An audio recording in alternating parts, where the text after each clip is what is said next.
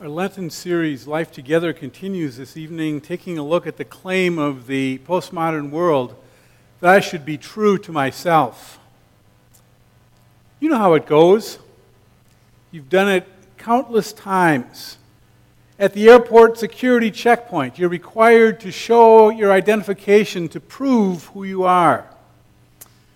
When you and I use a credit card, we're asked to show our identification with a state-approved picture ID.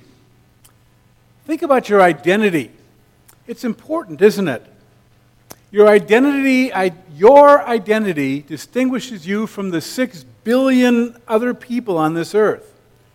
Your identity distinguishes who you are. It gives you a purpose, a direction for your life. So a question that's very obvious, who are you? When we spent some time in Kenya, it was amazing to us to be introduced to a nation that was made up of 8 or 9 tribes of people.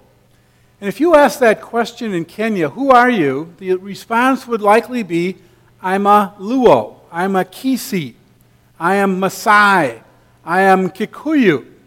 You see, they identified themselves first and foremost by their tribe. And what was even more amazing to Grace and I, as we tried to identify this tribal culture that we lived in, is that Kenyans could look at each other and determine who was of which tribe. They could tell it by certain facial features. Some noses were sharply defined, some were flatter. By skin tone, some were blacker than other blacks were black, and the tones were different. Some by height, some by the jewelry they wore, some by the tattoos and the disfigurations they used.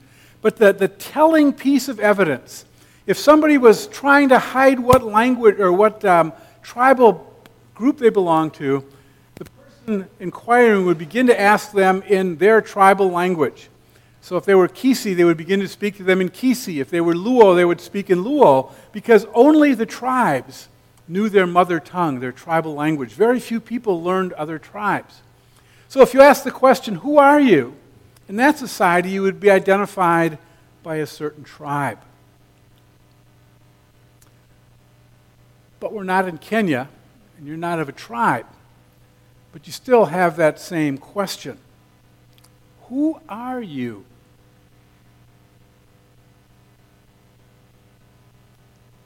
Who are you? Some people like to say, I'm being true to myself. That's who I am. Well, how can you be true to yourself if you really don't know your true identity? How can you be true to God if you're not sure about who you are in His presence?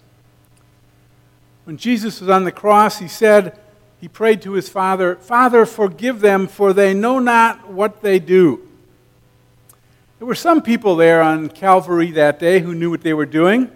They were being true to themselves. There were the thieves next to Him who were mocking Him. Judas Iscariot had been true to himself. He was a traitor, and he betrayed his Lord and Savior. It's a soul-searching question when you start looking at who you are and what you do. And you ask yourself the question, who am I? Or when somebody looks at you with a strange look on their face and says, who are you? What are you doing? Well, maybe if I paused long enough, you'd begin to think about it. And the easy answer, the first one that I would hope would come to your mind would be, well, I know, I'm a Christian. I can tell because I'm in church. And I'm surrounded by other people in church, and the candles are lit, and the lights are on, and the music is playing, so I must be a Christian because I'm in church. But let's push that a little bit. How many of you are still looking for a purpose in life? A number of people at St. Mark are going through a Bible study right now called The Purpose-Driven Life. And each week we take another peel back, like peeling an onion, we peel back another layer of that question. What is my purpose in life? What would God have me to do? Or another way of asking that question is, who am I? What am I doing? How many of you are still searching for your true place in life? Trying to identify exactly who it is that you are supposed to be. Some of you are of an age that are closer to mine or close to mine, and we all grew up in a time of less media. I often tell people my dad was an electrical contractor, and the boss that he worked for ran a television, was a television distributor. So we were one of the first people, certainly in our relation, we were one of the first people to have a television. And suddenly we had all the relatives coming to our house because they'd like to come and watch the television. We could watch one of 3 channels on a good day, right? And maybe if you were that age, you relied on a newspaper that came every day to find out what was going on. Certainly you had a radio. Today it's different. We're bombarded from every direction. We were with some friends over the weekend, and we were all trying to balance our cell phones and the laptops and the iPads and the iPods and trying to figure out who was going to get the charger next. We were being bombarded by so many different kinds of media, and they all have a different message. There's commercials, there are pundits, there are self-help programs, there are lifestyle magazines. They're all designed to tell us who we are, what we should be, what we should do, what we should wear.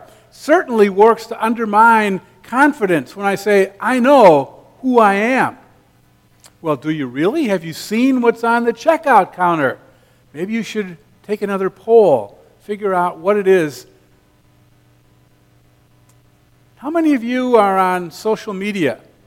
Maybe on Facebook, maybe on Twitter, maybe you have an Instagram account. Isn't that fantastic? Talk about an identity crisis. You can be whoever you want to be, right? You can make up all kinds of things on Facebook. You can put an avatar up there with a picture that's a lot cuter than you are, right? You can remake yourself and put it out there for the world to see. And if somebody challenges you, you just defriend them, and they can't tell you that you're not telling the truth anymore. Talk about an identity crisis. We live in a time when we can literally create our own identity. Well, what about creating our own values and moralities? We say we don't do it, but I'm convinced, at least I know for myself, that even the best Christians like to pick and choose what parts of the Bible that we like to live by. You know, that makes me uncomfortable, so maybe I'm not going to read that section. But over here, it kind of indicates that I'm doing pretty good, so I'm going to highlight this part, and I'm going to kind of close that part off. We pick and choose what we want to hear from God's Word. What about identity theft? What a terrifying experience that can be. People can actually steal somebody else's identity. If you lose your Social Security number or your banking information and personal information, someone can pretend to be you and spend all of your money for you, as if we can't find enough ways to spend our own money. And your identity is gone. And then you have to try and convince people that you really are who you are, and that you didn't do all those bad things that it looks like you did. One person has described our identities, and the problem with our identities is that it's like being made up of a patchwork quilt. A patchwork quilt is made up of a bunch of very different, brightly colored patches. All of them are slightly different. And the quilters take these pieces and they sew them together, and they make a quilt that has all different kinds of patterns and different kinds of colors and different kinds of shapes and different kinds of textures. And every piece of patchwork quilt, every patchwork quilt is completely different. It's unique. I think that's a good way of picturing what we try to do when we create our own identities. We take a little bit from one relationship, maybe a little bit from our occupation, and we fabricate our own realities. We put together our view of ourselves in the world like people put together a patchwork quilt. Maybe we take a little bit from our parents, a little bit from our experiences, something from work, something from church, something we read in the Bible, something we saw on television, and we put it all together and we say, this is who I am. In effect, it's the sin of Adam and Eve all over again. Instead of living our lives as the image of God, we tend to remake ourselves into our own image. So our lives begin to reflect that patchwork quilt, crafted from whatever we think is best for us. And it's in that kind of a situation that, again, we hear the words of Jesus from the cross. Father, forgive them, for they know not what they are doing. We don't know who we are anymore. We've lost sight of our true identity. We let the ways of the world influence who we are. And we say, well, I'm going to believe how I want to believe. We say to ourselves that I'm being true to myself. I've made myself into who I want to be, and that's how I'm going to live. So I have to ask you again, who are you? But this time, let's try and answer that question from God's perspective. How does God see me?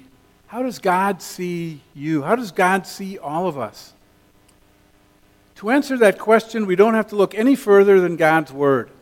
Our true identity is found in only one place, in only one person, in Jesus the Christ. In our text, Peter told the congregation he was writing to, he said, "You have been born again, not of perishable seed, but of imperishable, through the living and abiding Word of God." That's a powerful message. You have been born again. And being born again, hearing those words makes us think of baptism. Because in our baptism, we were baptized into the death and into the resurrection of Jesus. And it was that action of God, baptizing us into Jesus Christ himself, that our identity was changed. We were given a new identity. We died, and we rose again. So when Peter says that you have been born again, he's telling us that our identity as condemned sinners has been changed. And now our identity stamp says, forgiven child of God. We have been changed from trusting no one but ourselves and have been changed into putting our trust into the hands of a Heavenly Father who died to give us a new life. We talked about this a little bit last week. We talked about putting our trust in the hands of a loving Father. Well, I want you to know that you can trust this. Your patchwork identity that you've tried to pull together and make yourself has been changed into a life that's shaped by the loving hands of Jesus Christ. That's true for you, that's true for me, that's true for all of us. We don't have to pay for that new identity.